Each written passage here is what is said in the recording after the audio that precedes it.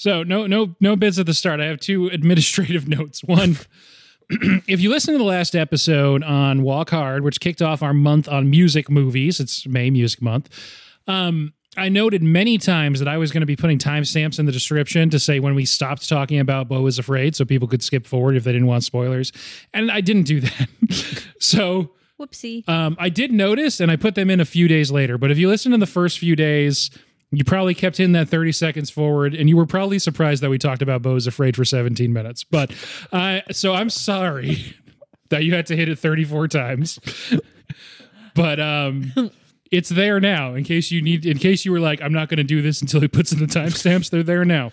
Go back and listen again, and now you'll have the timestamps.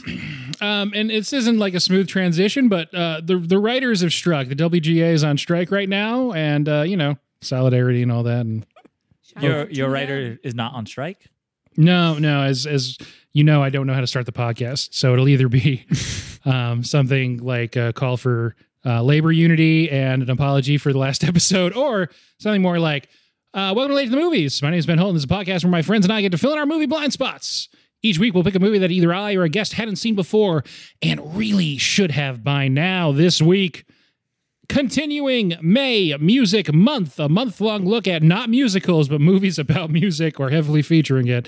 It's Scott Pilgrim versus the World, Edgar Wright's 2010 Michael Cera starring. Really good movie. I don't know what the last noun would have been there. I couldn't think of one. Anyway, my guest, left to right across your podcast style this week, we got Ray. Hi. Greg. Hey. Martha. Hi. And Robbie. Hey. Using his normal voice as always. My normal voice. Yeah, this writer's strike, guys. What do we think? This Krusty Krab is unfair. We'll kick it around. This is a good movie to do during the writer's strike because from what I'm aware of, there weren't any writers for the movie because it's just the book. So this is okay to do. We're not what is it? Scabs or something? Word. Yeah. Bryan Lee O'Malley very much involved, like on set every day, working closely with Edgar Wright.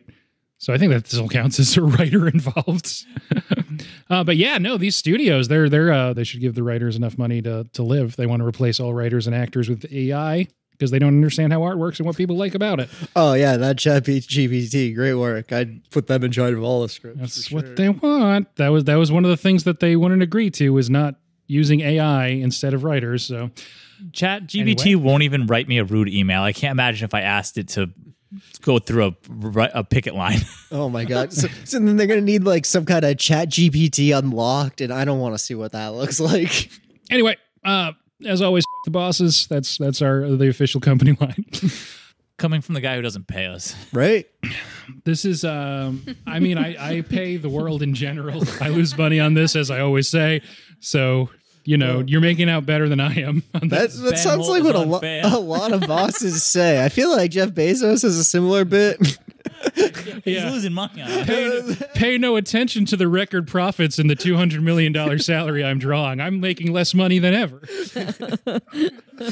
Typical. So yeah. He did just buy a new car.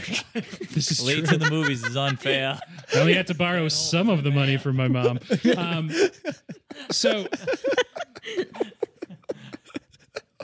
Is this how you expected this to start? Yes. Honestly, yeah. Pretty much right on target. What have you guys been watching lately before we get into the movie? I recently rewatched WALL-E. I showed it to my kid. And I forgot that I think that is like one of Pixar's best movies. So I was just talking about WALL-E. I really want to show it to my kids. Yeah, we had like shown it to Ren when she was too little to really understand anything other than like, oh, this is the TV on. We showed her this time and she was real into it. So yeah, it's the first 35, 40 minutes don't really have dialogue, something like that. WALL-E. Yeah, but it's like a robot just doing stuff. And so it's a lot of questions like, what's he doing? Why is he doing that? Wow. Where is he? So you add your own dialogue if you're of a certain age. Yes. That makes sense. Yeah, that movie is great. It's out now in the Criterion Collection. Anybody else watching anything recently? I read 54 Animorph books. Are you done with Animorphs yet? I'm done with all the Animorphs. I can Animorph now. Yeah, you figure out the secret at the end of book 54. Yeah, like if once you've read all of them, you're just like, I get it now. But once you've had that responsibility, like you need a reason to use it, and it hasn't arisen yet. So Yeah. if there's like a kid in danger or something, and you see me like flash off as like a hawk or something, it's gonna be me. Yeah, I mean, what else is new though? You know, Yeah. same old, same old. Have you watched anything? You don't have to have, but No, just in I've case. been doing reruns, if that's allowed. Absolutely. Reruns of Outlander, prepping for season 7. Nice. But yeah, that's what I've been watching because I think the season 7's coming out this summer. Okay. It's a great show. I'm sure it is. It's the showrunners Ronald Moore who did the Battlestar Galactica reboot, which I love, and for some reason I haven't watched Outlander. But it looks good. The main lady in it is in other stuff that I like, I think.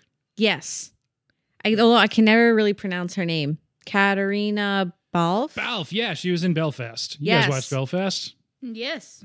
She was the lady She's the who leading didn't get lady. nominated instead of Judi Dench's like 3 scenes. Whatever. No one remembers Belfast. It's fine. I watched a few things recently, but most, I guess, current. I watched the new Guardians of the Galaxy movie earlier today. How was it? Oh, I loved it. Yep. That's Really? on my to-do list. Yep. Wow. I don't want to, I mean, I don't think any of you have seen it, so I No. don't want to spoil anything. did that like just come out? Yep. Yeah. I'm just kind of out on Marvel, so I wasn't really planning on seeing it. Yes, I am too. I haven't wanted to go see a Marvel movie for a while. The last one I actually did go see was Thor: Love and Thunder, which I thought ate my, I don't know. So how does it rank with the other Guardian movies? Like rank 1, 2, 3. 2, 1, 3. Okay, well I didn't like 2, so I don't know. Ooh, you might not like this because Okay. it's a lot more You like didn't 2. like 2? How come? I just didn't think it lived up to 1. Yeah, I'm in the same boat there, honestly. it's not. As, I mean, I felt the same way. Like 1 was just one like made classic. That was Yes. it was just that was a classic. Put it in The- a box and save it. it's The a other was like classic trying to be adventure classic. team up. Yes. Yeah, I was trying too hard. Yeah. The music 2 wasn't as good too. Yeah. 2 is more of a personal kind of like open-ended story, not as much of like an adventure thing. And then 3 is similar, though there is more of like a mission, I guess. I don't want to be too spoilerific, so because this movie just came out. Yeah, I liked it a lot. I think it was really good. My sister said she cried 7 times. So a Interesting. lot of good jokes too. Okay. Not saying if they were because she was laughing so hard or because she was sad, but I mean, I cried at one Marvel movie. It was the last Avengers movie. I cried. sure. But that was like in 2018. I think that was the last time I seen 18 or Marvel 19, movie. yeah. Yeah, I don't know. It's it was really good. I liked it a lot. And it was also like definitely had the realization as it was ending, like I don't know the next time I'm going to see a Marvel movie in theaters because I'm not interested in anything else they have coming up. Yeah. So There.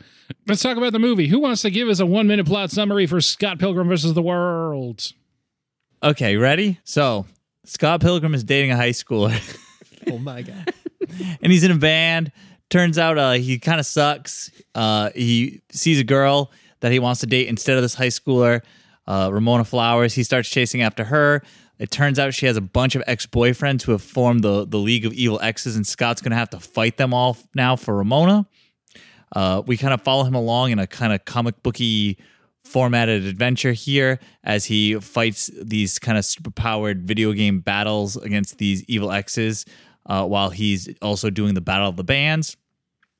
This kind of culminates with the person who they're trying to get to sign them being the final evil X. Scott's got to go fight him. In the end, he manages to kind of patch up a lot of these shitty things he's done, relationships he's kind of ruined with girls and other friends and things like that.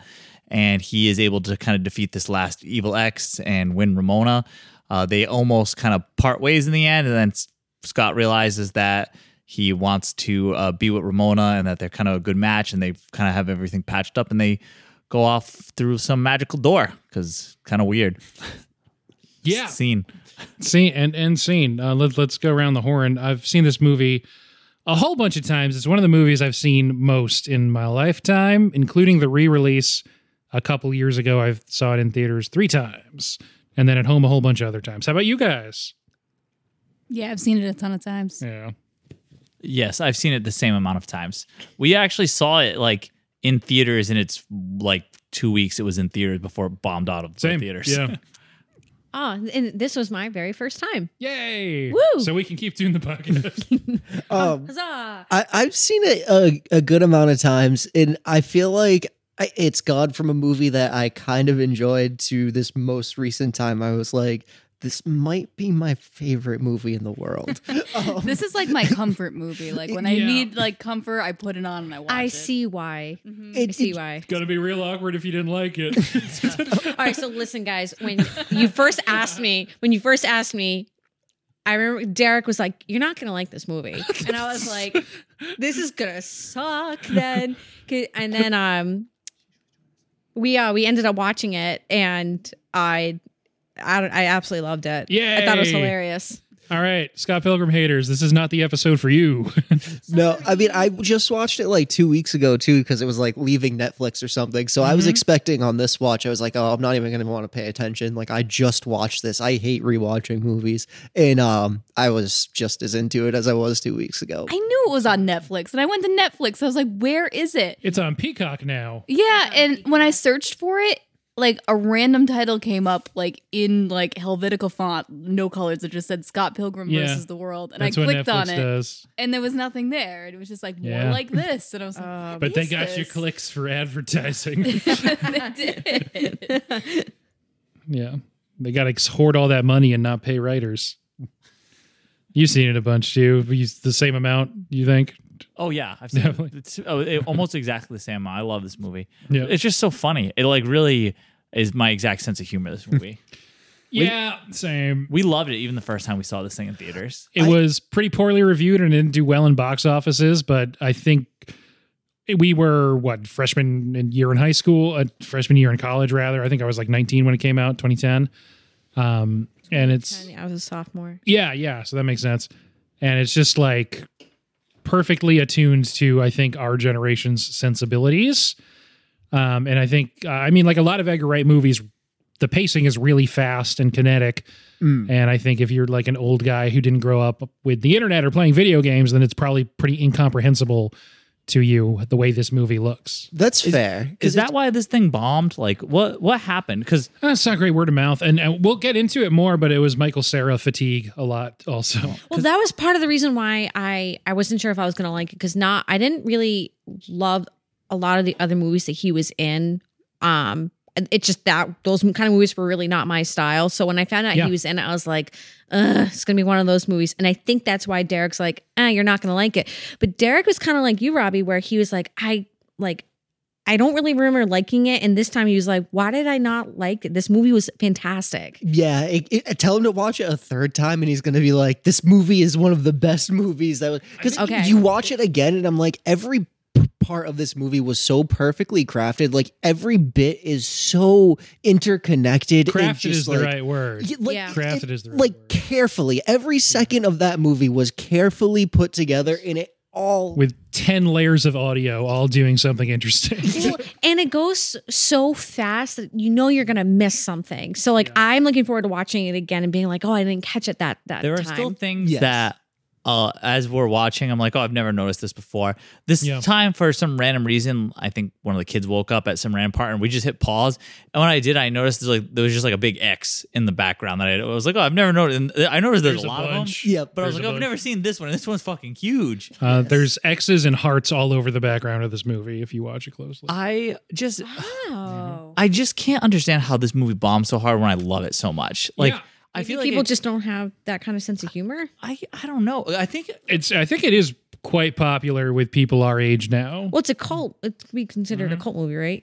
I think Ray was working at the theater at the time, and I think she said her theater, which is like one of the biggest ones like locally that's not in like, Boston or like highest volume. And I think she said they had it for 1 week and they dropped it.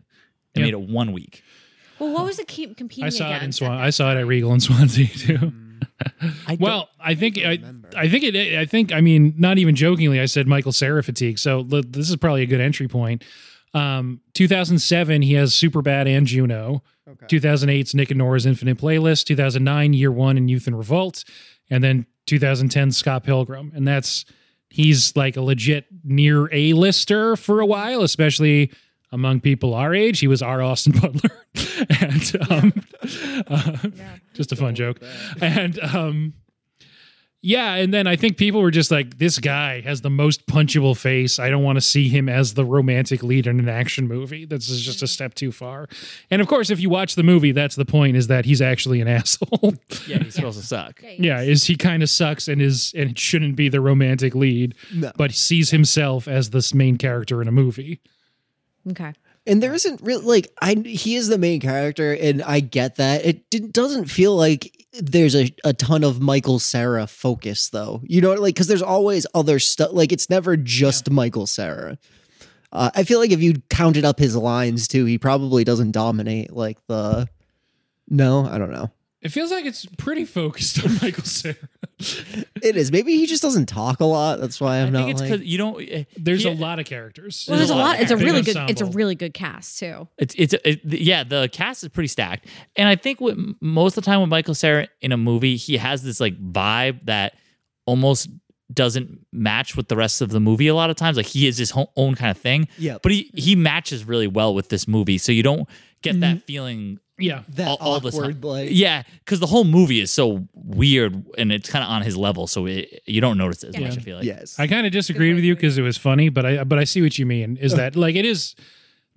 The world feels so lived in, and like that he's just a part of it. That it's not like here's this guy who's sticking out and weird and quirky. Like everyone is on that. Yeah, it's not like Juno where you're like, now I have to watch Michael Cera for like an hour and a half straight, and it's like Michael Cera. Yeah, I think that's the good way to put it, Ben. He doesn't stick out because everything kind of has that weird quirkiness to it. It's all in Edgar Wright speed and Bryan Lee O'Malley's. Him and Aubrey Plaza are like chocolate and peanut butter. They're such like a fantastic. That is the best way to put it with those two. Yes, and apparently they started dating right around this. Did they? Oh my god! I would love to just like watch them date as like. How do you do that with your mouth? Don't worry about my mouth. But yeah, this cast list is fucking stacked in this movie. So were you surprised at all the famous people in this movie? I was looking up the cast before, and yes. I also just really appreciated that they were rolling the credits before the movie. Yeah. You just don't Great ever credit sequence. You don't ever see that in newer movies. So I just love the shout out of like old cartoon like Batman, like here are all the credits beforehand. And the names just kept coming.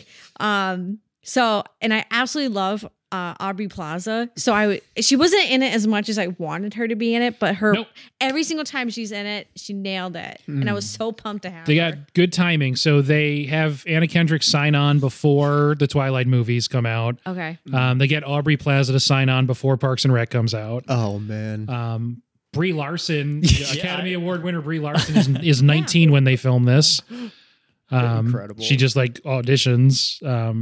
I guess like it's awesome. Brandon Routh, who plays Todd, the third evil X, he had already been Superman. So Chris Evans had already been Human Torch, but hadn't been Captain America, or he is Captain America in 2010 for the first time, or something like that. Yeah, something like that. Avengers doesn't come out till 2012 either way. But yeah, I mean, then we already mentioned Kieran Culkin, Michael Cera, Mary Elizabeth Winstead, we haven't said yet, plays Ramona. And who is Gideon? Jason Schwartzman. Schwartzman, that's right. Yep, stacked. I noticed, and I know this isn't really indicative of anything, but in the end credits, Mary Elizabeth Winstead's like 10th. And I was like, wow. Yeah, they probably didn't pay her very much, I guess, if that's the case. She's definitely the like least recognizable for me of like all the people. Like I feel like she looks familiar. I couldn't place her what else she's in because that's Ramona, Sky right? High was when I saw this movie. My big pull for her was probably she's the main villain in Sky High. Okay. Spoiler alert. That's She's the love interest for the first half of the movie. She's in a lot of shit, actually. She's married to Ewan McGregor. Yes. Oh, is she really? I think that's kind of a recent thing, right? Last couple of years. Well, they just got married. Yeah, it's pretty in recent. 2022. She was married to Riley Stearns before. Yeah, good for them. Yes. Then Birds of Prey. Did anyone else see that? No, I knew she was in that one though. She's in that. She's good in that.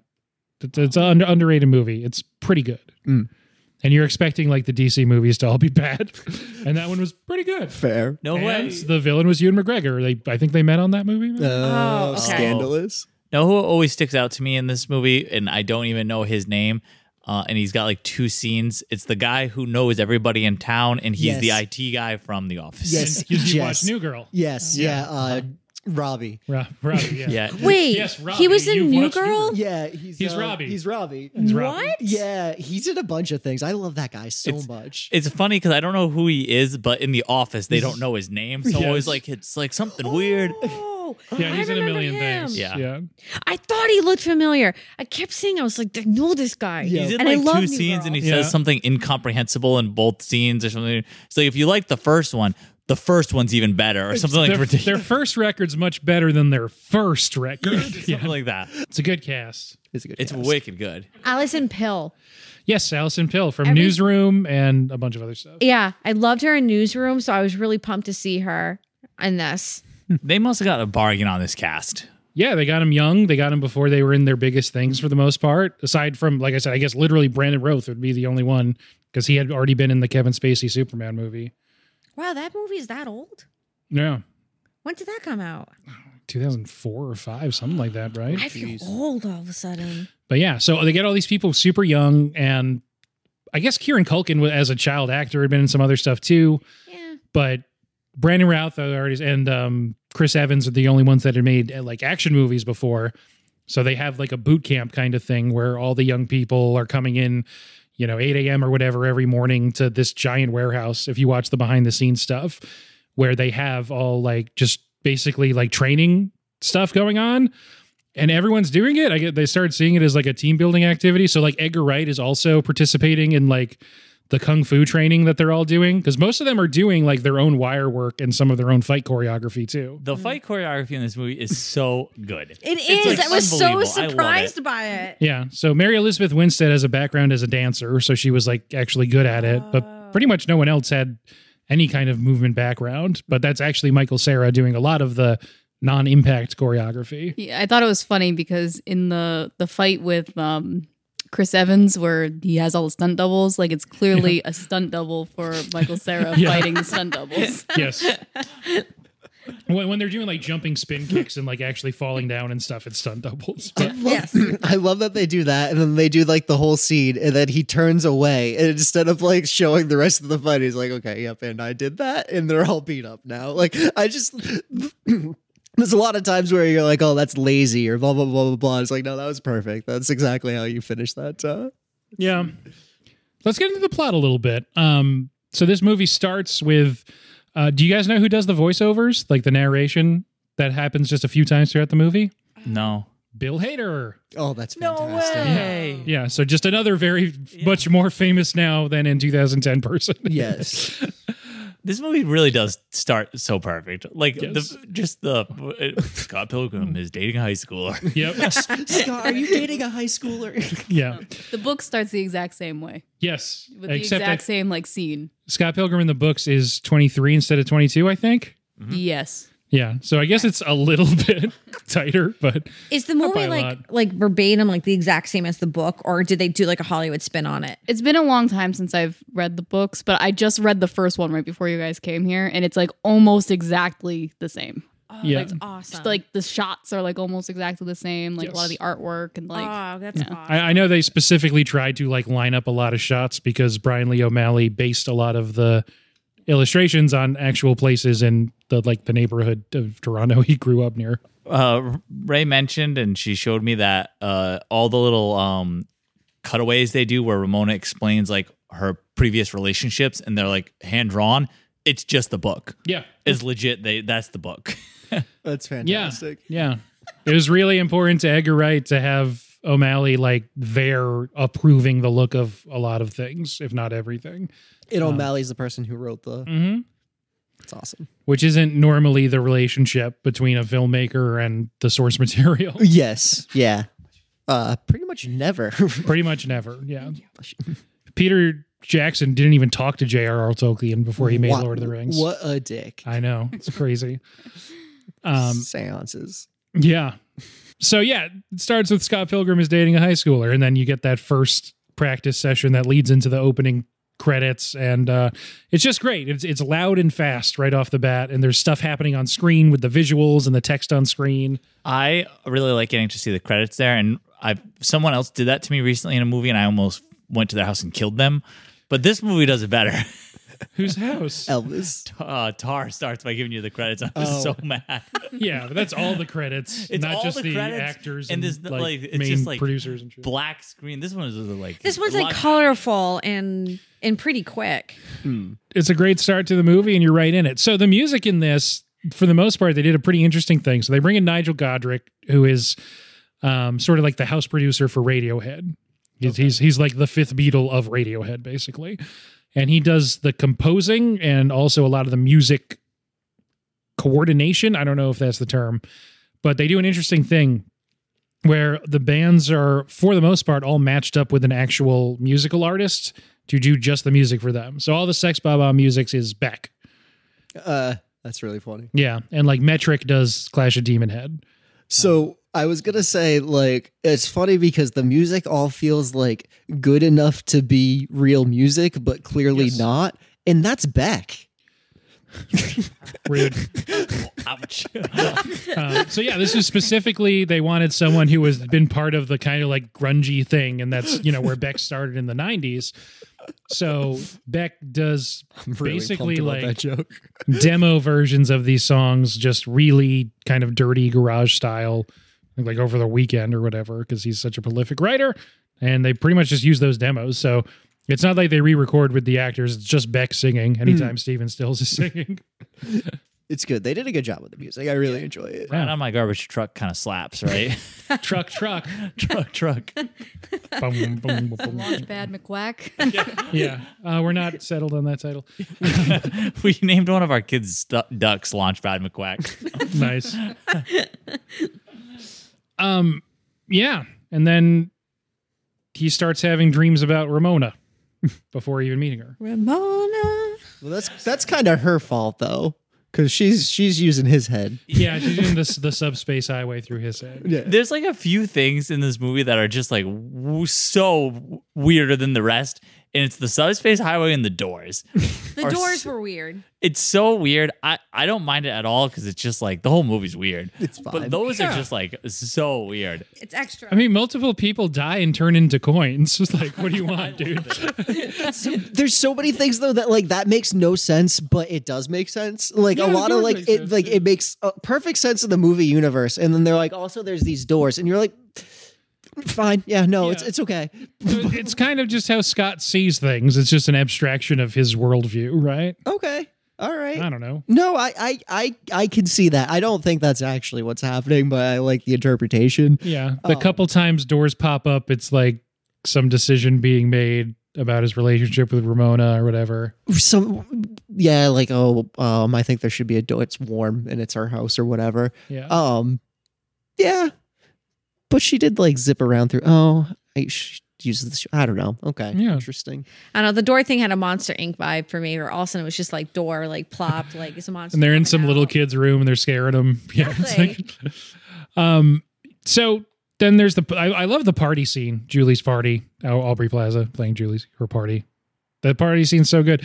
There's I think probably the whole movie is basically burned into my brain, but I feel like that's one of the sequences that I could probably do line by line.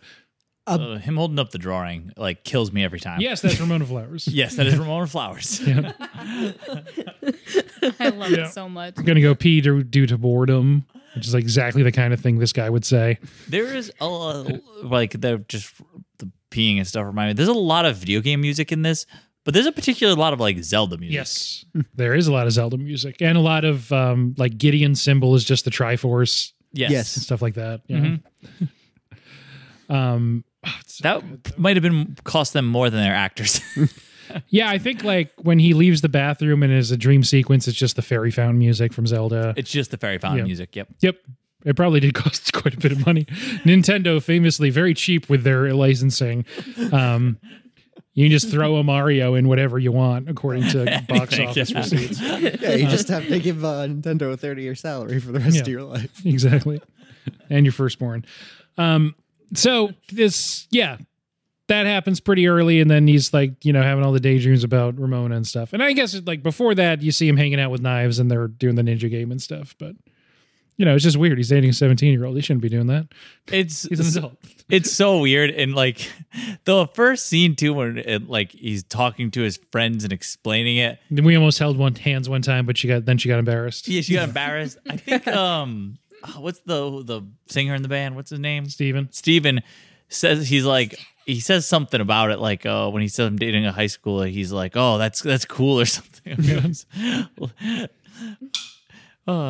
And like I think right off the bat it's great too, because Kim is immediately just like how she is the whole movie, and I just love her. Yeah, she's like one of the best characters. She is. She's just consistent the entire time. I loved her. Yeah. Like, because she's immediately like hating on him, and like it takes you a while to realize, like, oh, Scott kind of sucks. Like, yeah, you kind of should treat him like this. Well, like Wallace, like calling his sister and stuff like that. It's like, yeah, why is she always on his back? And it's like, because he's always being shitty. Like, he's just always being shitty. Yes. And his sister's like, what is her name in this? Stacy. Just she's probably my favorite. I love Aubrey Plaza's character, but I love the sister so much too. Just like the very quick blurbs, she hits so hard every time. She's so good, yeah, but she's not in much. She only has like 3 scenes. She's great. Academy Award nominee Anna Kendrick. Yep. I mean, she's great in like the couple scenes in the coffee shop, and she's great in the one scene at the Battle of the Bands. My gay just has so many friends. Yeah. Yes. And how did you meet? It's great. Yeah. So there's all this stuff with Ramona after the party and whatnot, and then he's ordering stuff from Amazon. Wallace, guys, we need to talk about Wallace. I think Wallace is my favorite character. Yeah, he's so Wallace great. is the best in this movie. Character. I absolutely loved him from the beginning. Yeah. He's fantastic. I love his. He's so good. Him being like asleep and he's got the phone. How did he do that? How are you doing that? So I took notes too. I was going to bring them, and I realized it's all just one-liners. It was a full page of just one-liners. Honestly, the whole time I was watching this, I was like, I don't know how I'm going to do a podcast and not be like, hey, remember when this happened, guys? It was really funny. That's what happens anytime we do a comedy. Yeah, remember this? It was really funny. At least this has some like stuff to it too. Fair. Some of the movies we're doing this month that are coming. A lot of their jokes are like that, though, where it's like just some quick cut or something like that. They're all very snappy, and I don't know, that just, they all hit for me. But that's why I want to rewatch it, because I feel like there are some that like I didn't have time to catch it because we were already on the next. Yes. Oh, yeah.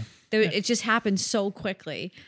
And sometimes the joke is like being said, but also there's a funnier joke in the background. And if you're just like listening, you're not going to see that like there's like a massive like I don't know. It's so great. The third time I saw it in theaters was the first 2 times were when it came out in 2010. And then after, quote unquote, after COVID, it got re-released with a new Dolby audio track into some theaters. And I went to go see it in a Dolby theater. And it was real loud, shaking the chairs and stuff. And I picked up on so many sounds and stuff that I had never heard before. There's just so much in there. It's crazy. Yeah, there's a lot going on, especially like, even just like all the little video game sounds it makes. Some of them are like kind of quiet. Like it's really hard to hear some of them. Yeah. You need a good, it really gives your speakers a workout in a good way. All the dynamic ranges. And it gets real loud, dialogue to music. But I guess that's intentional. I've had that riff stuck in my head all day, like the. Yeah, me too. It's hard not to, especially because it comes. I think it's the opening credits, and then it's like the final battle in the Chaos Theater. Yep. And then it's quicker the second time in the final battle in the Chaos Theater. Scott has learned the power of self-worth. Yeah. So he asks Ramona out. He throws a package behind him. Yeah, he like holds her hostage for a signature. Don't do this to people doing their jobs, right? Yeah, no. He's Poor Amazon workers. Okay, I'll leave you alone forever now. And then he stalked her until she left. Oh, yeah. That's one of the images is, this one girl in text with her against the wall and then him like sliding into frame. Yeah. I don't know if we're going to talk. Were you the Pac-Man guy? No, that was some other guy. That was some other weird guy. Yeah.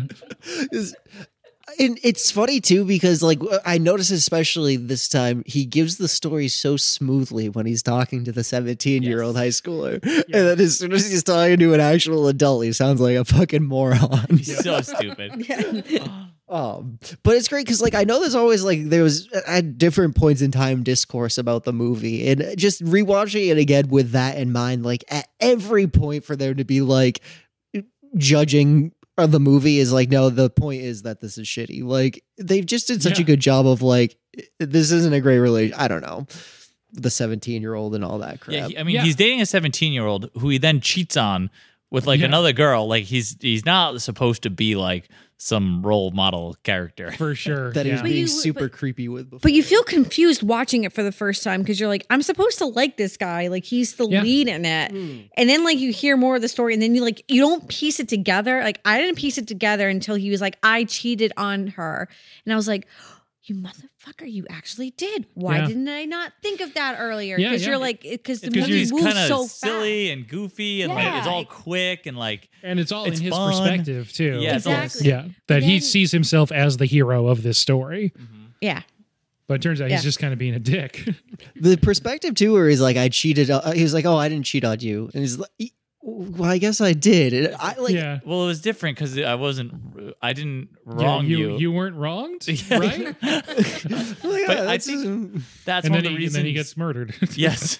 I think that's one of the reasons I like Kim so much too when you do rewatches, because she's like there from the beginning to show you like, no, I'm right. Like Scott sucks. Like from the beginning, you're like, oh, this is how Kim feels, how you should feel about Scott. Pretty much. And then so they do the whole question of like, would you work for someone? Blah blah blah blah blah. Could you put the feelings aside? Like they bring that up, and then it gets to the end, and he's like, I want to sign you, and he's like, no, I can't. I can't work for Gideon. He wronged me too hard. And Kim's still in the fucking background, who has been working with his ass since day one and never made a peep about any of that shit. Yeah. And I just, this is the first time I like put together that whole like, Kim's never been like, I don't want to work with this asshole.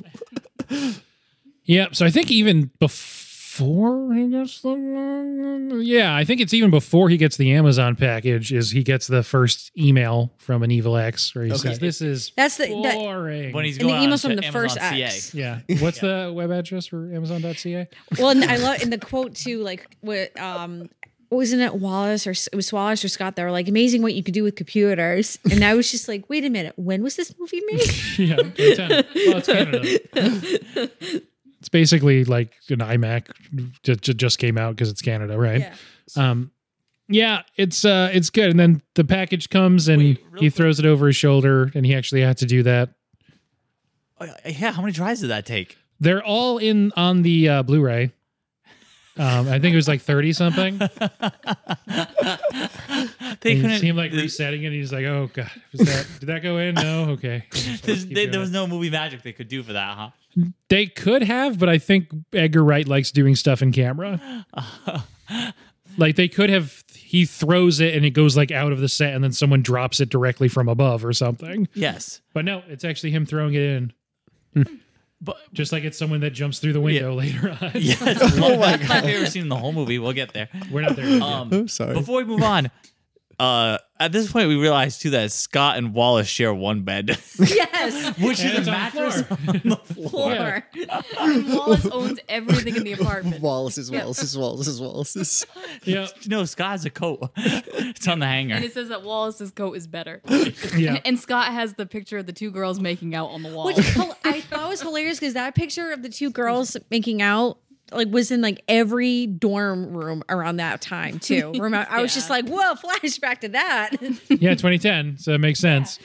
So there's speaking of in-camera stuff that Edgar Wright likes to do right around this part of the movie where he's at band rehearsal and he goes to the bathroom and like the pee bar goes down. And then he goes back out the bathroom door and he's in a different set. There's no cuts there. That actually is one cut. He goes into the bathroom. They wheel that set away and bring in the lockers in like the class hallway or the school hallway set. And then he walks back out and he's on a different set. Why? There's not really a need for that. Yeah, but it's cool. I guess, yeah. It's really cool. It's a great thing. It's cool. And I like it too because they do that a lot in this movie where like you're just in new places suddenly. And I really like that. Yeah. Well, that's the comic book feel. That's how they get you with the transitions. Yes, they do. They do a good job with that. And then all the little sound effects that show up. I really like all that stuff. So yeah, 8:00. It says on the screen, and then he meets up with Ramona. He thought she'd be too cool to be on time. Then It's like, oh, what are you doing here? Waiting for you. Dick move. Yeah, again, bad, but not a good dude. I would have honestly, I would have left the date. I would have been like, well, screw you, man. She's used to dating assholes, and Scott's just not He's just totally aloof. evil. So he's aloof. He's aloof, yeah. So they walk around in the snow for a while. Because I like that it's Canada and there's so many scenes of people just out in the snow, just on swing sets or whatever. It's April. Right, yeah. And this is the first time. This whole sequence is really good. I don't know why. The music's all good, the tones and vibe. And then there's the first door that they go through. They end up in her house. She does the tea list thing that people like to quote. What was it, like, liver disaster. Liver disaster. Yeah. Did you make some of those up? Yeah. And also, that's actually the scene I have up here, and it's every single T from the comic. Nice. Too.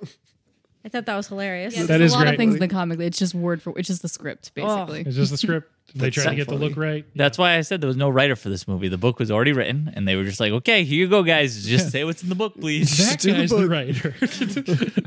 You still have to adapt it and say, like, this person moves across the room to this part. Actors love that. You tell them exactly where to stand in the writing. Yeah, it's all good. And then they don't have sex because she doesn't want to have sex with a pilgrim, but reserves the right to change her mind. Because he just walks into her room. Again, not a good dude. No. But he's cold, I guess. Just looking for blankets. Don't know where his jacket went. Yeah. I guess you don't want to wear like a thick Canada level parka Inside, that's fair. indoors. Wait, can I make a comment too about Toronto? I thought it was hilarious. The one, I don't know where this quote was, but there was a quote where they were like, they make movies in Toronto, and which is hilarious because like they make so many movies in Toronto, and now it's based in Toronto. Yes. I thought that was hilarious. Yeah. There's so many movies that are shot in Toronto, and then Toronto's standing in for New York or, It's cheaper. Philadelphia or whatever. But it was this one that actually just gets to be Toronto. And they had to show like the pizza and that coffee shop's a real coffee shop and the real stuff. places in Toronto. Mm-hmm. Yeah, it's good. It's a good Toronto vibe. Then there's the first battle of the bands. Ramona's there. Knives is also there. Stacey's trying to stir up some shit. Wallace is trying to steal her boyfriend. I love it. And she's like, not again. I love that. One thing I really Your gay friends. Crash and the boys show up, right? Yeah. And as soon as I girl see a boy? Yeah, is that girl a boy too? Yes. As soon as I see Crash and the boys, I'm like, wait a second. The first Evil X isn't in there. And then I immediately remember like, oh wait, he just shows up and fucking kills Crash and the boys. Yes. They win because he kills Crash. They get turned into skeletons in the background.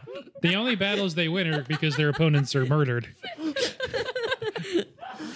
I don't know why it made me laugh so hard too. When Crash and the Boys first gets mentioned, they're like, "Oh, we're going up against Crash and the Boys," and just very quietly in the background, they're like, "Who? Crash?" And they're like, "Yeah, Crash and the Boys." It's just like this very quiet, you like know that one band with Crash, with and Crash the boys? and the Boys, and it's like, "Oh yeah, Crash and the Boys," and I'm like, you just said Crash and the Boys 3 times. Like, I don't know.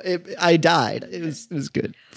This next one goes out to the guy who keeps yelling. It's called "We Don't Like You, Please Die" or whatever. And everyone's like, "Oh, I love this one." And he grabs the guy's arm. They have that first song that's wicked short. So it's sad. Not a race, guys. Yeah. Wallace says that, right? Yeah. Yeah, that sequence is great. And then Matthew Patel shows up, who was also in New Girl. Yes. Picture him with normal hair and with a beard. Chevron? Yeah. That's Chevron, who ends up with Taylor Swift. Is that who? Yeah, in New Girl. No way. Yeah. Yeah. Okay. Anyway. Fantastic. We're getting deep into New Girl lore on this episode.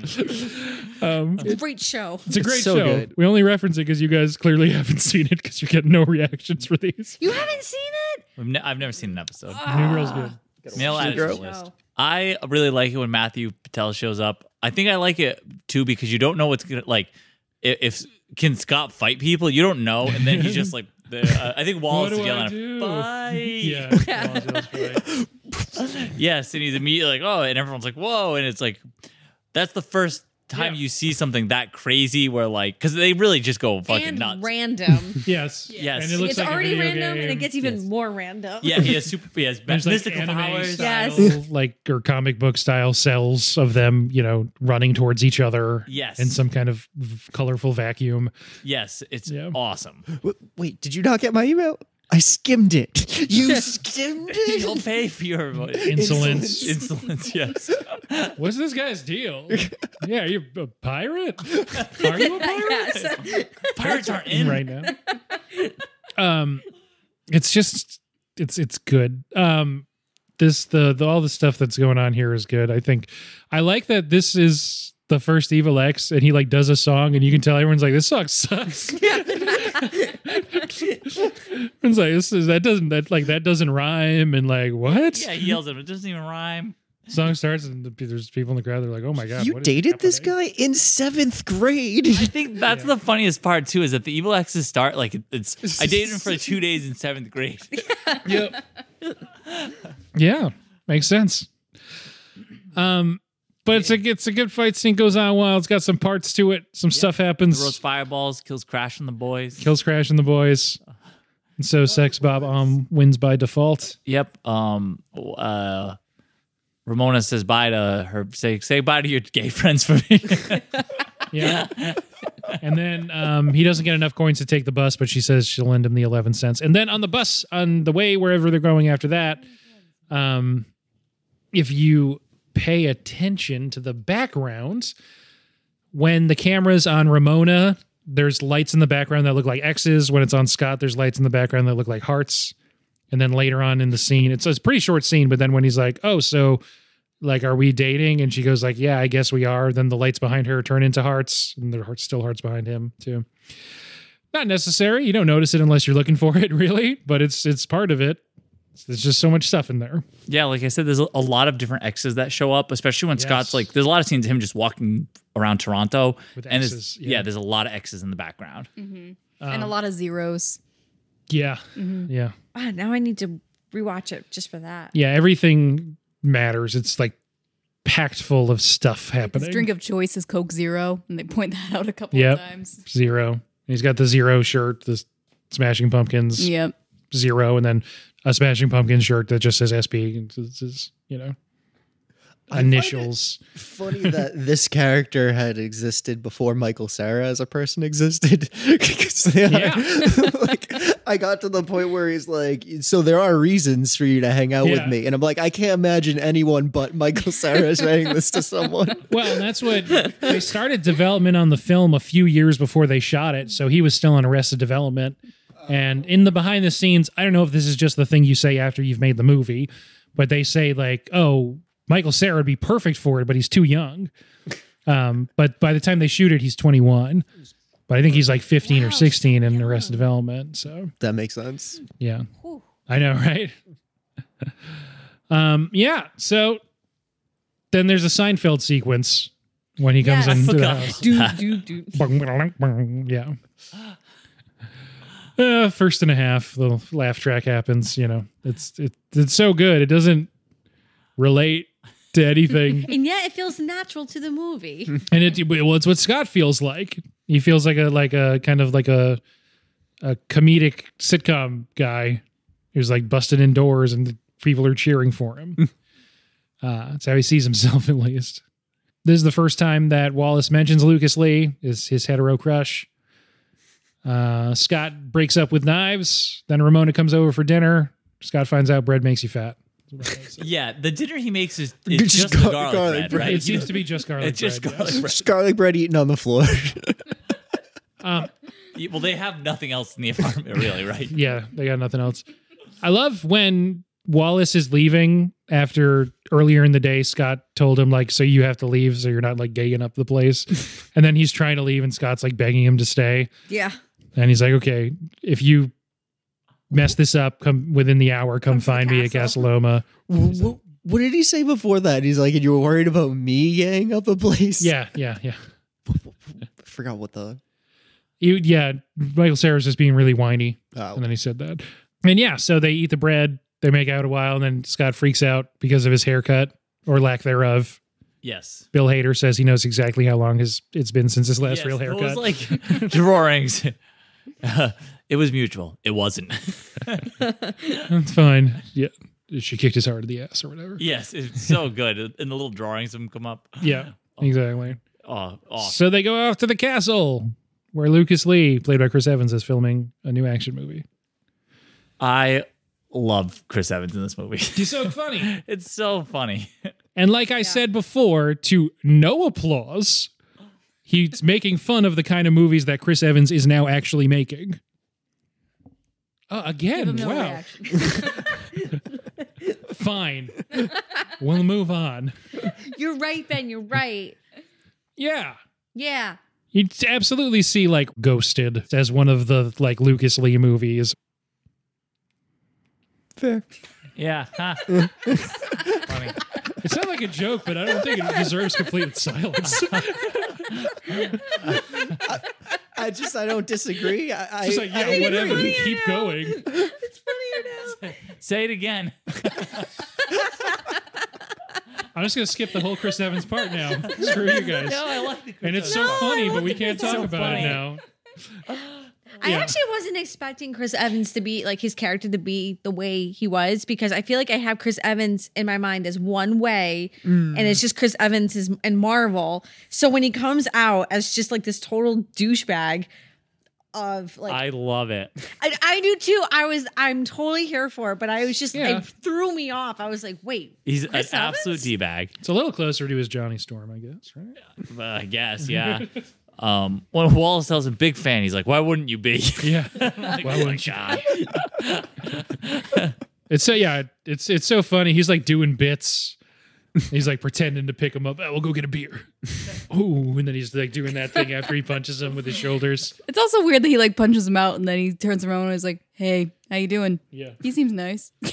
Yeah, well, you get the idea that like all these evil exes, none of them besides Gideon actually want to get back together with Ramona. They're just doing this because just because. Yeah. Yeah, they're just evil. It's all the same story with all of them. They dated her for like a week, like 7 years ago. Yeah. Todd is explicitly in a different relationship, but he still fights Scott. I mean, for all we know, at the end of the email, there was like an opt-out clause that was like, and if you don't want to deal with evil exes, just reply no within the next 2 days or something like Click that. here to unsubscribe. It's like they all do seem like we're all aware we're fighting about this, right? And he's like, Yeah. But yeah, so he kind of fights Lucas Lee. He does actually hand-to-hand combat somewhat successfully with the extras. How many extras were there? Like 8? I'm going to guess there were 7 because Oh, they're extras. yeah. It Probably. wasn't a joke. it's probably what they did. No, I mean, it's You like, guys are laughing at the wrong time every time. You need to get one of those applause signs. So Yeah, Ken Rollins it was off. I like when he tells them that he's needed back on set. I'm like, that's funny. It is funny.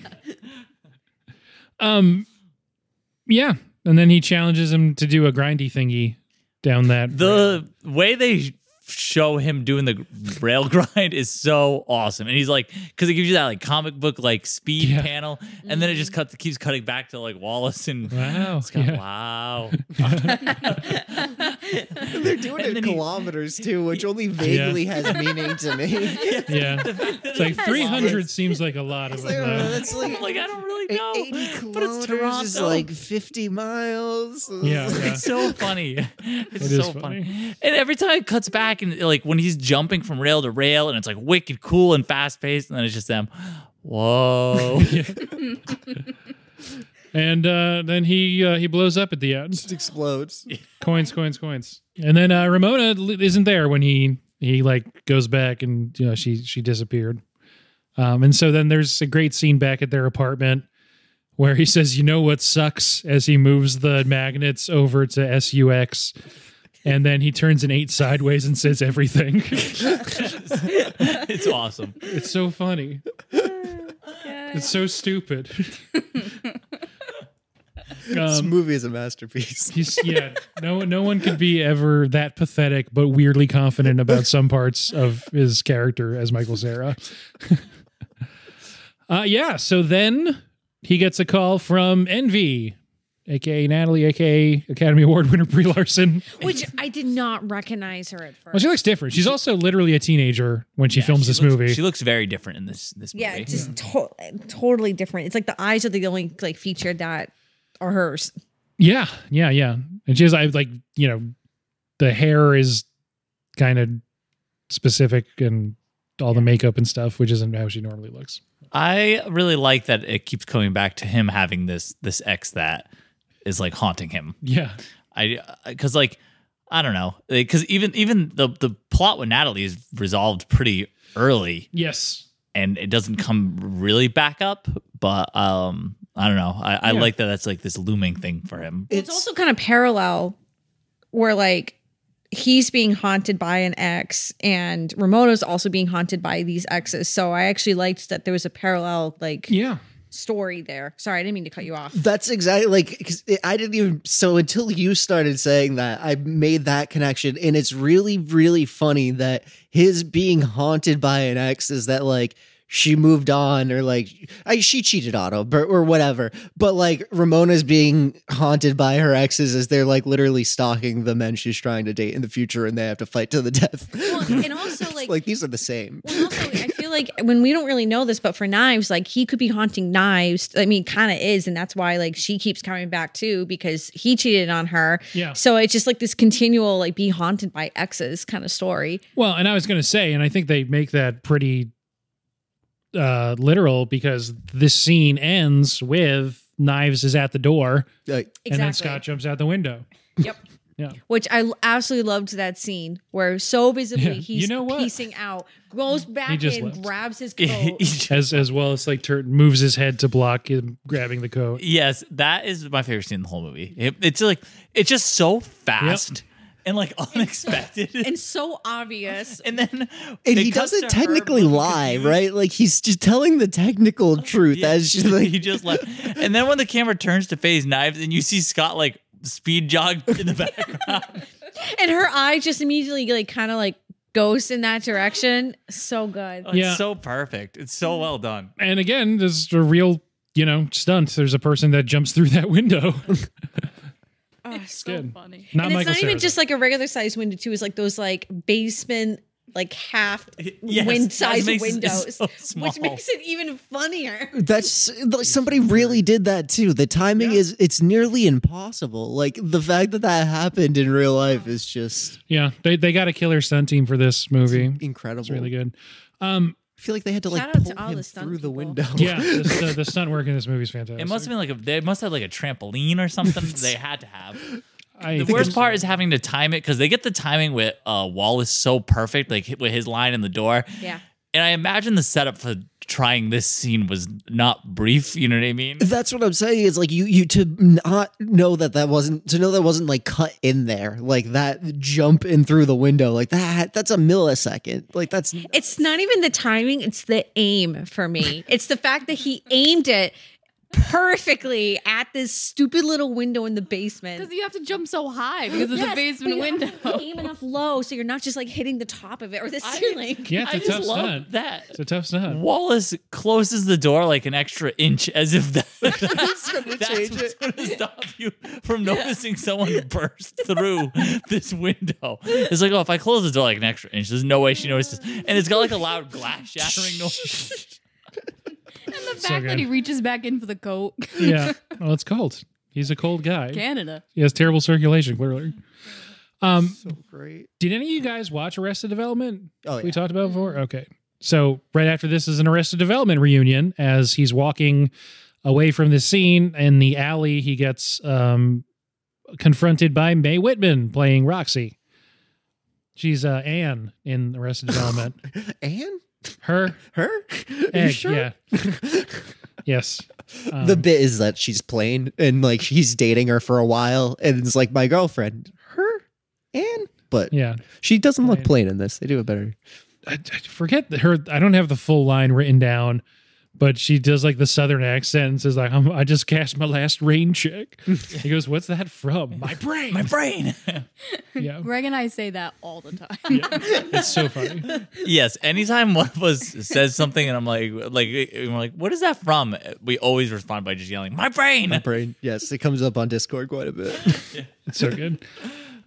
And then after that, he's at the coffee shop. Anna Kendrick like gets out of there, and it's actually Julie behind the. I thing, love and that because she's that's got the another one black of those bars really, in her mouth. the really quick scenes where all of a sudden Andrew Kendrick's just like walking in the background. Yeah. Sorry, I gotta go. Well, because like in the setup too, like you don't realize he's right outside there, so you're like, oh, he's gonna immediately be in her work. She's not expecting that, and he gets in there, and she's immediately outside of her work. I don't know. She was putting so her hair funny. up at the end of the phone call, and then Aubrey Plaza's putting her hair up when he comes in. It's so good. And then Envy's there too. Yes. And Ramona. Yes. Everyone's at this coffee shop.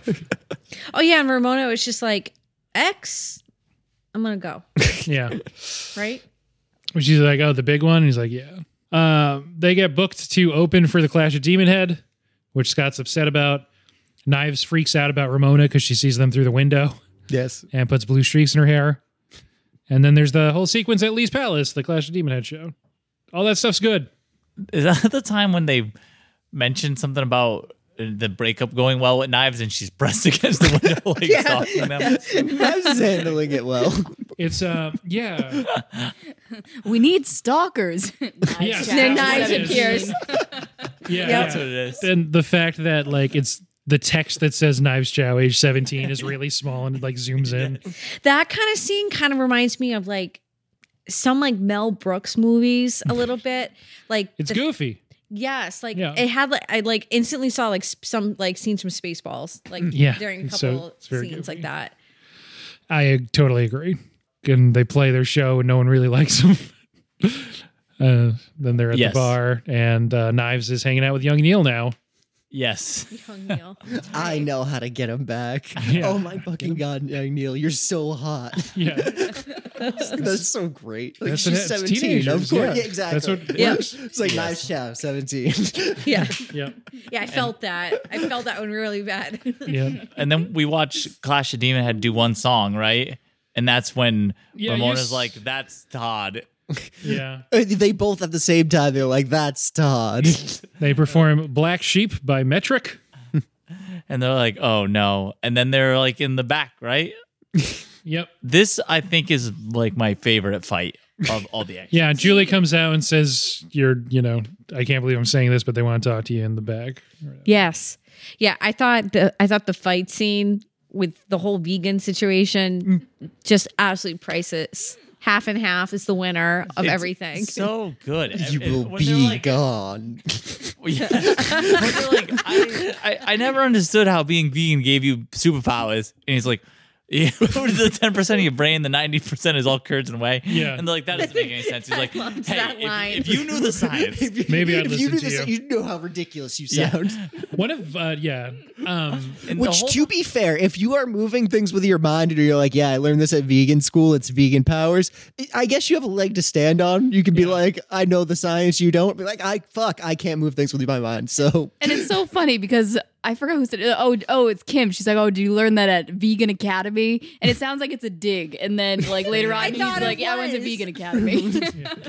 my parents sent me to vegan school. The whole time you're getting this like exposition up too, he's kicking the shit out of Scott. Like Scott's falling out of the air at this point, like into a pile of garbage.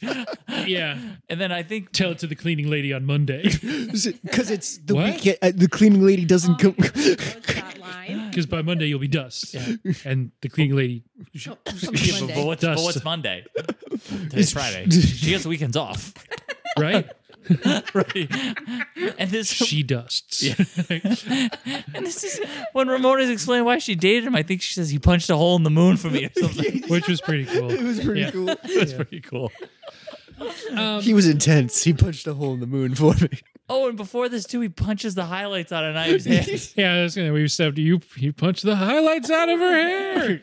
Yeah. I think I like this one too because a lot happens because Scott just tries to fight him. He's like throwing Scott everywhere and beating the shit out of him. And then Scott tries to have like a base battle against Yeah. him.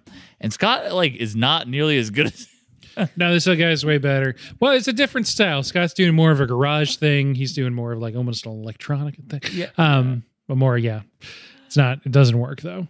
It's super funny too because that and like Scott beats him just by being a piece of shit. The What way a moral to that.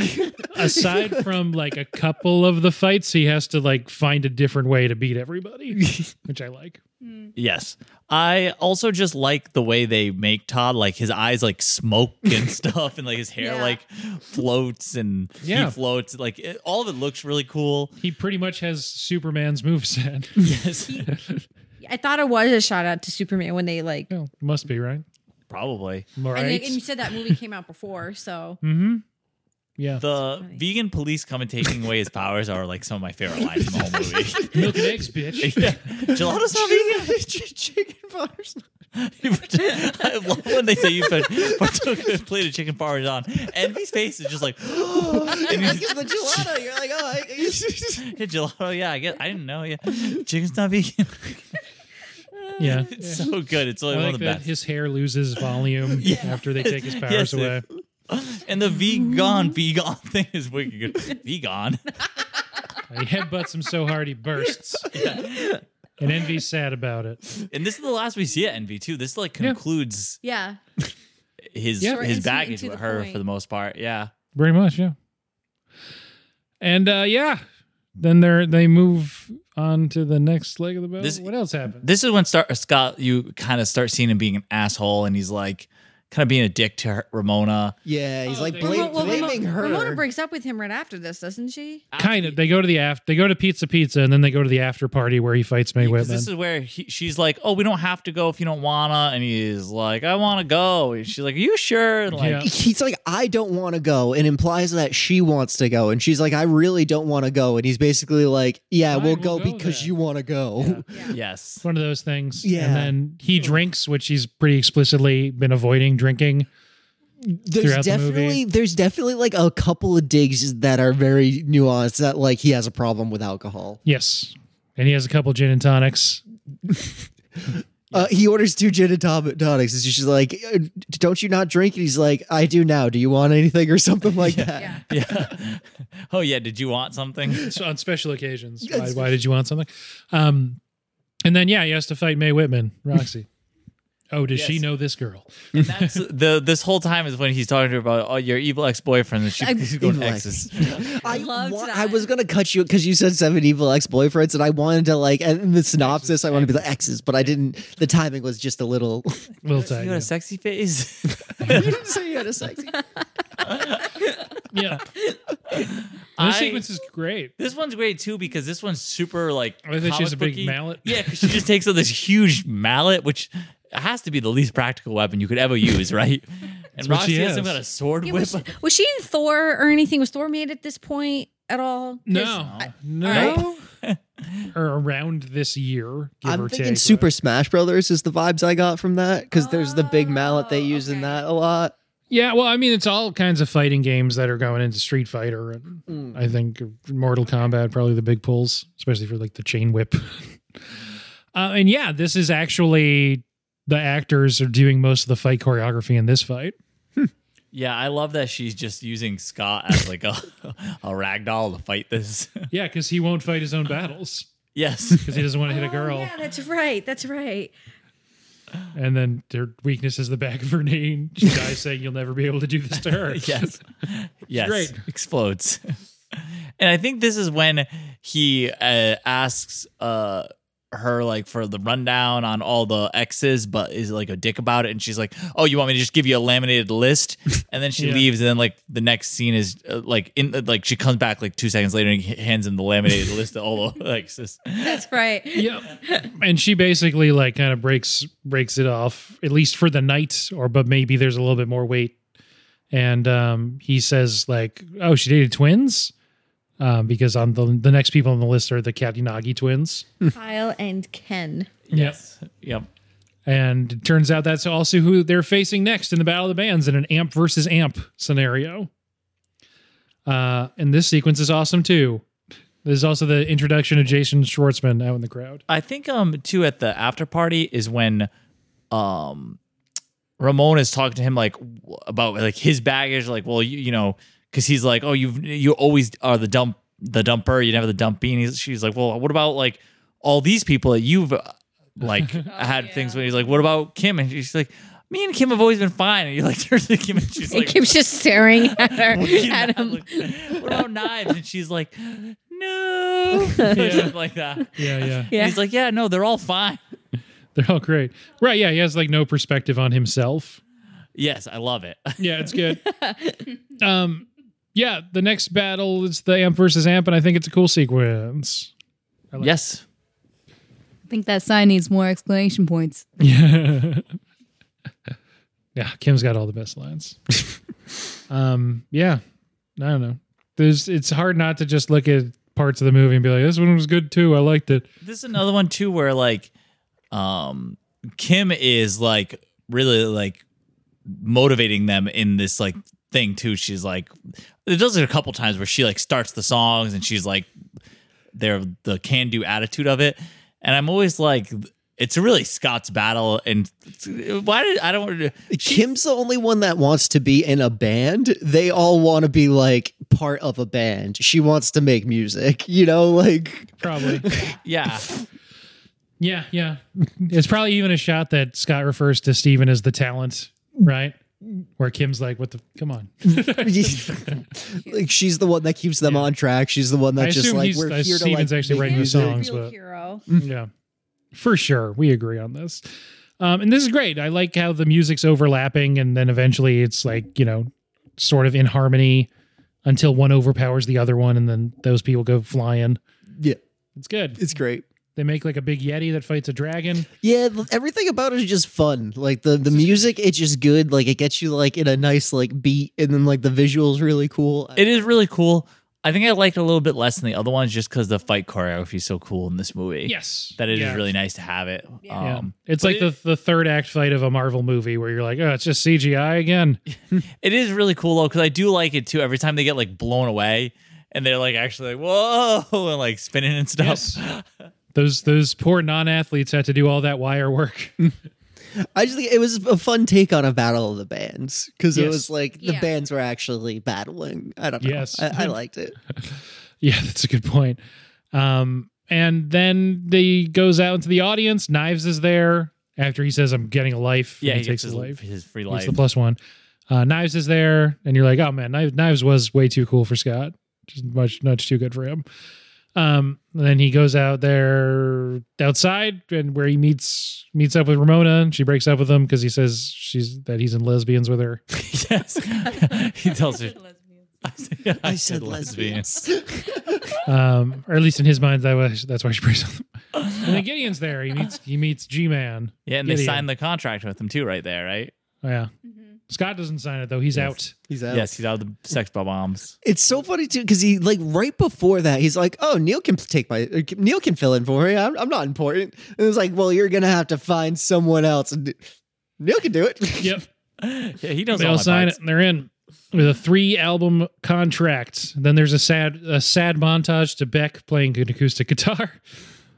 And then it's the first time he goes to the Chaos Theater after he gets a call from Gideon, who's a real asshole. Yes. Yes, Jason Schwartzman just having a great time being a dick. And Kendrick gives him a little like motivational speech too at this point. Oh, it's so pathetic. Yes. Yeah. It's like next time, don't pick the girl with 11 evil ex-boyfriends. And she's like 7. Oh, that's not that bad. Yeah. I love that. I love that really so much. Yeah. Like, It's oh, not that much made the difference. sympathy. Over Yeah. 10, that's excessive. 7, That's not that bad. Yeah, you should just kind of buck up, dude.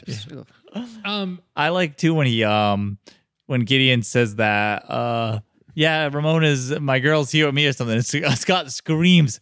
It's like, oh, don't worry, it's not that bad. Or somebody's like, I know I spilled hot cocoa on my crotch.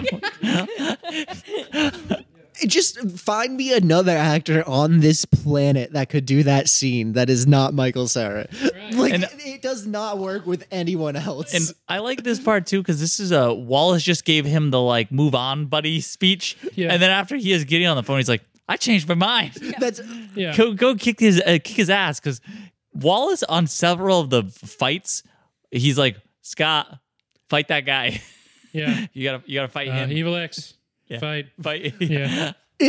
I don't know what dynamic they're trying to play at, but there's definitely like there's something there where like Scott needs him to be like, oh, fight, and then he has his powers or whatever. Do you know, like it feels like very like formulaic. Like I feel like that's a mechanic somewhere. I don't know. Some sort of video game reference, right? Yeah, There's some video game where they'll like when the fight starts, they say fight. Like they need the person to say fight. Somebody has to like. Okay. Yeah.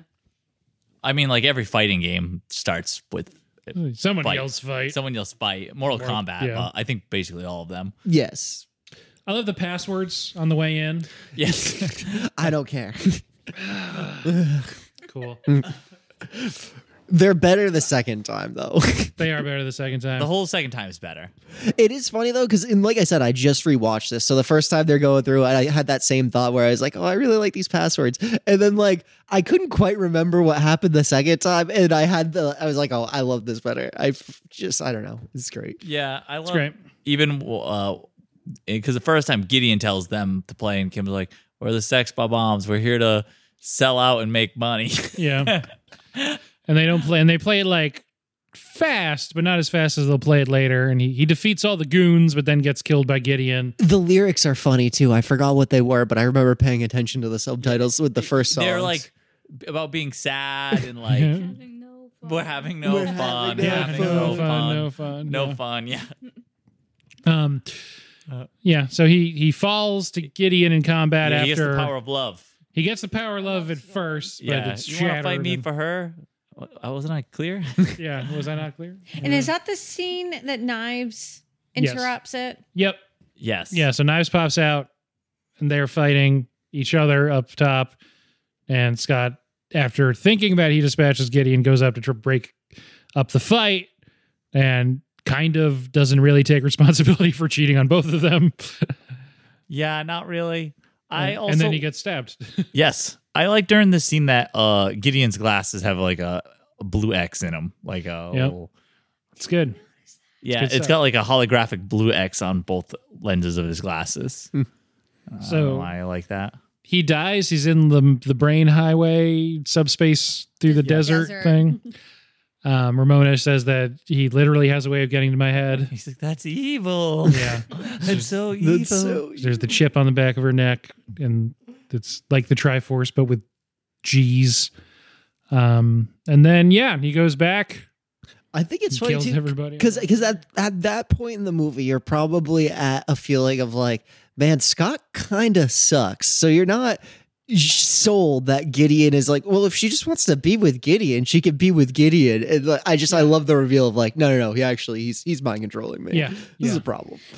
This is where I actually got confused though. So how if Scott dies, can he get? How is he I'm not glad you dead? asked. Greg knows. Yeah. Is it because of the twins? After He they beat takes the life. After he beats the twins, a little like plus a 1-up comes, like a free life. Oh, see, I From totally like missed. Mario, basically, and he grabs it. So he Yeah. has an extra life, like Okay. a save, basically. I totally missed that, and I was so confused. And Derek's like, "Oh, it was because of the twins," and I was like, "Wait, what?" Yeah, because Yeah. after he when he's like, I feel like I learned something, the 1-up shows up again, and he grabs it, and then it restarts him at the end of the twins fight, and it like speeds you through everything okay. really quick. Yeah. When he leaves the stage after that battle, I think Steven asks him, like, what are you doing? And he says, getting a life. And he literally like takes a +1 life out of the air. Yeah. Yeah. Okay. And then he cashes it in there, and he goes back in time to then, and it fast forwards. He kills the bouncers instead of giving them passwords. Yep. He goes in there, says, He apologizes to Kim. He upgrades young Neil to Neil. yeah, now on you will be known as Neil. Yeah. And he tells Steven they sound way better without him. Yep. Apologize to Kim. And then Says he has beef. yes, I got beef. And that's when he's like, you're fighting me for her. And he's like, no, I'm fighting you for me. And then he gets the power of self-respect. And then the Scott Sex is Bomb a play a power of good self-respect. song this time. Yeah. Much faster. He kills the guys a lot faster. He takes out Gideon, or so he thinks. Does this mean no contract? Yeah. And then he calls Knives out, and he apologizes to both of them. Then Gideon and them, they all have a big fight. And they do like the 2-player mode with him and Knives fighting Gideon. It's good. It's really good. I really like that last fight against Gideon. I like when Gideon's hitting Ramona and just says bad. Yeah, Bad. bad. bad. It is bad. You shouldn't do that. He shouldn't No, it's have bad. done that. And he's so mad when he dies. Yes, I'm what's blowing up right now. Yep. You are blown up right now. I love that he becomes like 1,000,000 coins too, and it's just fucking raining coins. Wow. Yeah, wow. Yeah. And then, yeah, like you said, they don't have a contract anymore, so Steven starts trying to grab all the quarters. Gotta grab all the quarters. then the last- right idea. I mean, grab all those quarters. Yeah, There's that's a a lot of lot. them. And then the last big joke of the movie, Negascott comes. Negascott. Oh my god. Solo round. No. I'll deal with this. Yeah. And then it cuts to Ramona and Knives waiting outside, and he just walks out with Negascott, and they're talking about brunch. Yes. He's a cool guy. We actually have a lot in common. It's so funny. So neither one of us wants to fight, huh? Nope. Yeah, because he has self-respect now, so he respects Negascott, and they come to an agreement, and he gets out of his own way finally. It's fair. Outside, they start talking. Ramona is like leaves Knives and Scott alone. Like, okay, they're obviously gonna like figure whatever out. So she's like, I ought to disappear. And then Knives is again way too cool for Scott. So she's like, you should go after her. You were fighting for her this whole time. And he does. Go be with young Neil. Yeah, what makes her happy? I don't know. She's much too cool for probably any of them. Definitely for Scott. Well, young Neil was too cool for him too. This is true.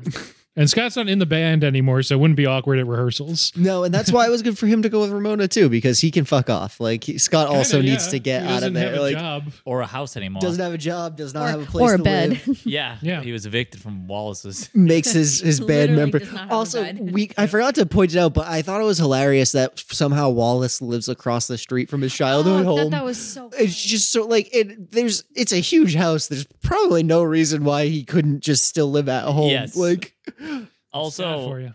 it's a whole joke that's just not touched on. There's the joke too where more people keep sitting up in the bed because it's like Scott, There's like 4 Wallace, boyfriends or something. and Jimmy. Jimmy, and the other Wallace's boyfriend. And then his sister's boyfriend. Yes. Oh, It's good. So yeah, Knives tells him to go after Ramona, and he says, "Hey, mind if I go with you?" And then they go through another door. That's the end of the movie. Yep. It's great. Have you guys seen the alternate ending? No. No. Ooh. Does the world win in this one? So first off, do you think this is the correct ending? Because there is a debate online, and obviously Scott shouldn't date a 17-year-old, but there is like, obviously the counter argument to the end of this movie, I guess, would be that like obviously Scott and Ramona aren't going to work out, and like he should have stuck around in Toronto, whether he's dating Knives or not. I don't know. What do you guys think? I like this ending. I feel like he doesn't have anything left for him in Toronto.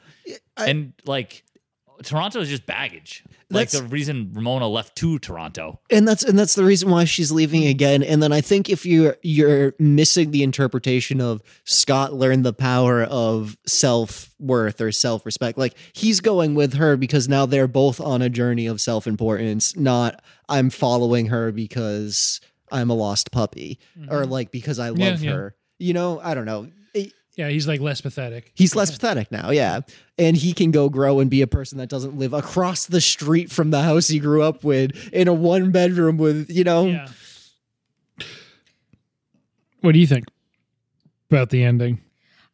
I feel like I would hate him more if it didn't end this way. Because like to Robbie's point, like he's learned like self-respect. So if he kind of just stays the way he is, it's like then you learned nothing. This movie like didn't teach, like this story didn't teach you anything. Unless we wanted him just to be an asshole and like we just end it on a note of like he's just this perpetual asshole. So I don't know. The ending was satisfying to me. Yeah, and you're looking up what the actual ending is. Maybe. So the alternate ending in the movie, which is like fully filmed and on the featurettes, so it wasn't even just a storyboard. They actually filmed this. Ramona just leaves, and Scott starts dating Knives again. And it's they have a similar but pretty crucially different conversation, him and Ramona outside, where she's like, I'm just going to disappear again. Past keeps catching up to me or whatever, which is something like what she says in the movie cut. And he goes, yeah, I can understand like not wanting the people around you to get hurt or whatever. And so she leaves. She goes through the door by herself. Scott walks away with knives holding hands. And there's voiceovers from a couple different characters talking about like, oh my God, Scott Pilgrim just killed Gideon Graves at the Chaos Theater. It was crazy. Someone should have videoed that. And then there's like a montage of him and Knives doing the ninja game. And then it ends on the countdown on the screen of the ninja game as opposed to in the sky. Okay. Major problem with that. Well, is that he's still dating a 17-year-old at the end of the movie? Yes, exactly. And it also like gives this moral of the story, not to be like all like feminist here, but it kind of would give all 17-year-olds this moral of the story of like, yeah, you can get cheated on and still be with that person. Like everything's fine. Everything's going to go back to the way it was. And I'm just not really down for that vibe. Scott seems like more of a whatever, but it's still like she should experience not Scott for a while. Exactly. Like I'm it's glad that, not like, a good ending for her. You no, worry but like about that character. Yeah, like let's be at peace with that, and like it shouldn't have been that way from the beginning just because of the age difference. Yeah. And I appreciate that. Like let her live her life. Scott, do your own thing. Find some self-respect and move on. That's like so the whole thing with the dating a 17-year-old, because everybody jumps to right away that it's not right, which I agree with. That should be your gut reaction. So the circumstances, because I put a lot of thought into this, I'm sorry, but the circumstances for them meeting where they randomly bumped into each other on the bus. Age of consent is fine in Canada. It's 16. Drinking age in Canada is 19. So the age gap of 5 years isn't as big of a deal, I don't feel like, when you both are on that similar drinking level. Whatever. That's all aside of like, is it morally right or not? Gray area still. But the big saving grace for this whole like bullshit relationship that he stumbled his way into, not really looking for, was that even with all that, they didn't even hold hands. And like, so he knew, like, he could have been in the moral clear to do more than that, but even still held himself back. So to undo that and have them end up together anyway is like, I don't know. Yes. Yeah. You can sort of like hand wave it the way it is in the movie, because it's like, well, nothing ever happened. They kind of just hung out. Right. They were basically just friends. And my point is like, he didn't go through the normal predatory steps to go out of his way and find a 17-year-old. He found himself with a 17-year-old. And if it had been a healthy relationship, it probably would have been fine. Like her point, her parents had a 9-year gap and an age difference. Yeah. I don't know. A lot of the characters make comments because Scott does just kind of hang out with her, and they make comments about how he's just babysitting.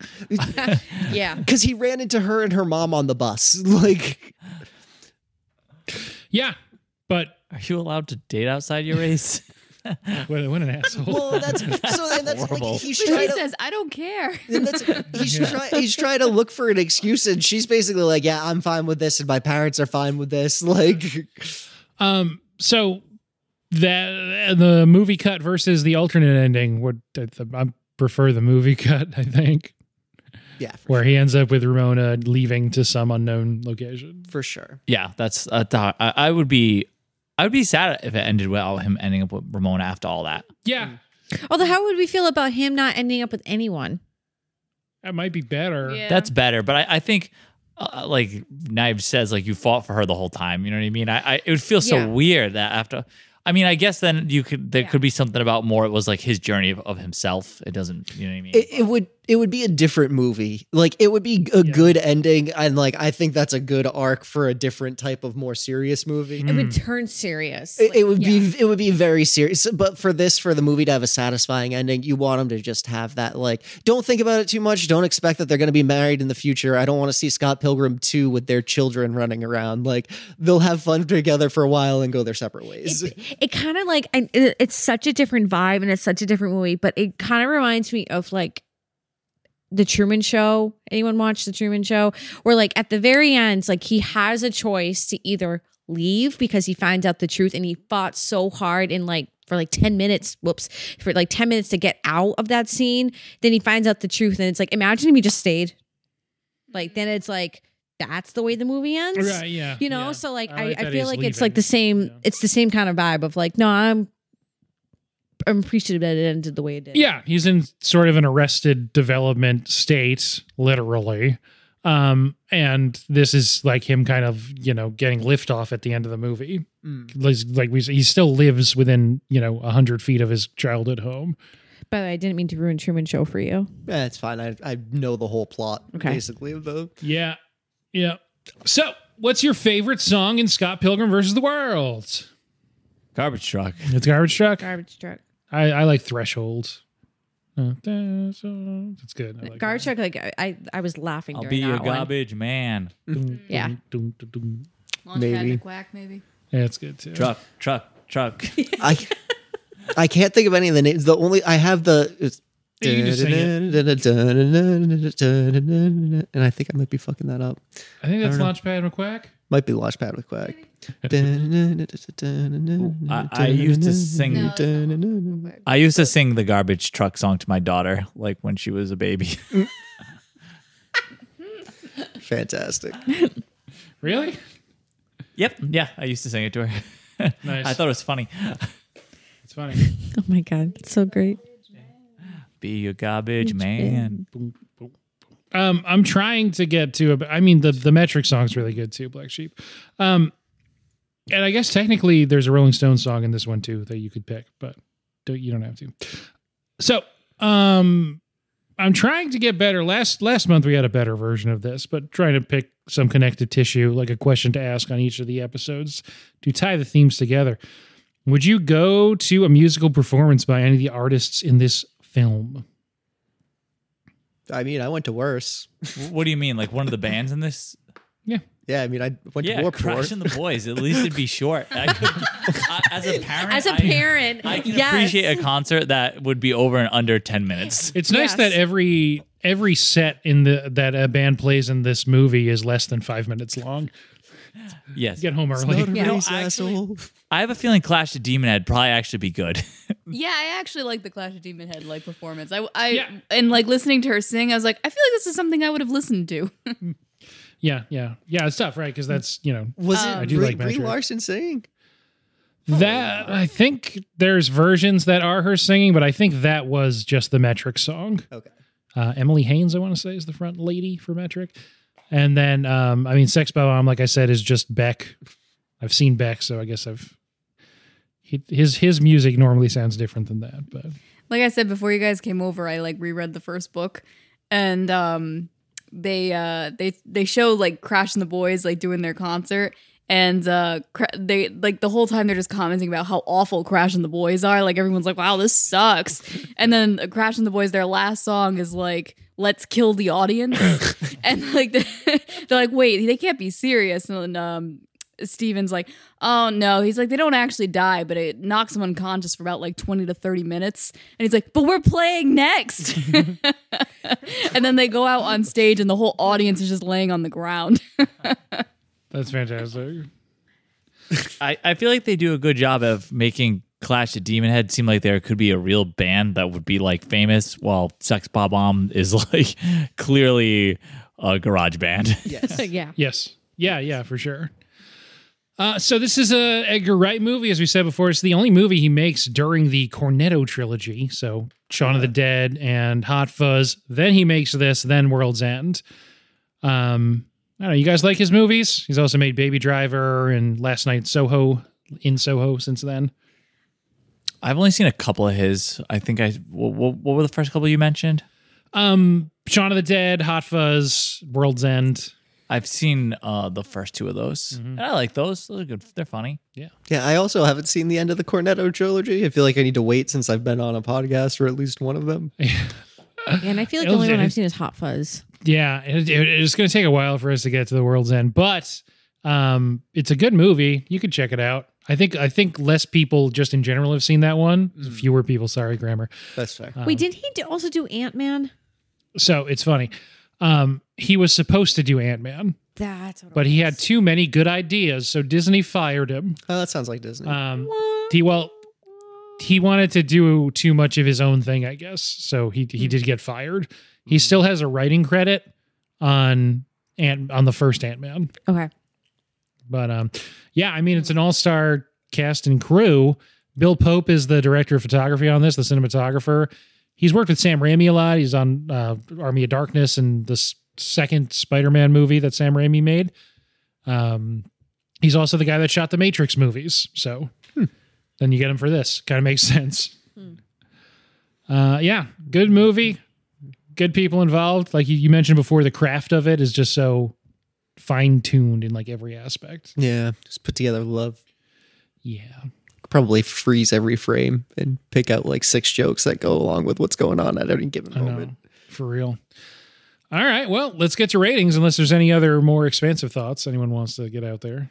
Every week, we'll take the ratings that we put into this segment of the show, and I'll put them on Letterboxd. And when I say every week, we'll do the ratings every week. When I put them on Letterboxd, who can say, on any scale of your choosing, aside from stars, give this movie a rating from 0.5 to 5. And you can go up by halves. Why don't I ever think of this ahead of time? No one does. That's the beauty of it. Yeah, I always forget. I'm ready though. I'm gonna give it. There's one really obvious one. Can I do out of 7? No. I'm gonna give it 4.5 out of 5 vegan chicken parms. Okay. I appreciate you not taking the easy one. 5 out of 5 boyfriends stolen by Wallace. Nice. It's a good Perfect. It's a good one. 5 out of 5. My brains. It's good. 5 out of 5 evil exes. I like it. I didn't think you'd take it. I was like, I was going to take it if no one else did. It would just be weird if no one took it, was my thinking. 7 I am also going to give this a 5 out of 5, like everyone aside from Greg. And mine is 5 out of 5 pieces of bread, parentheses, which make you fat.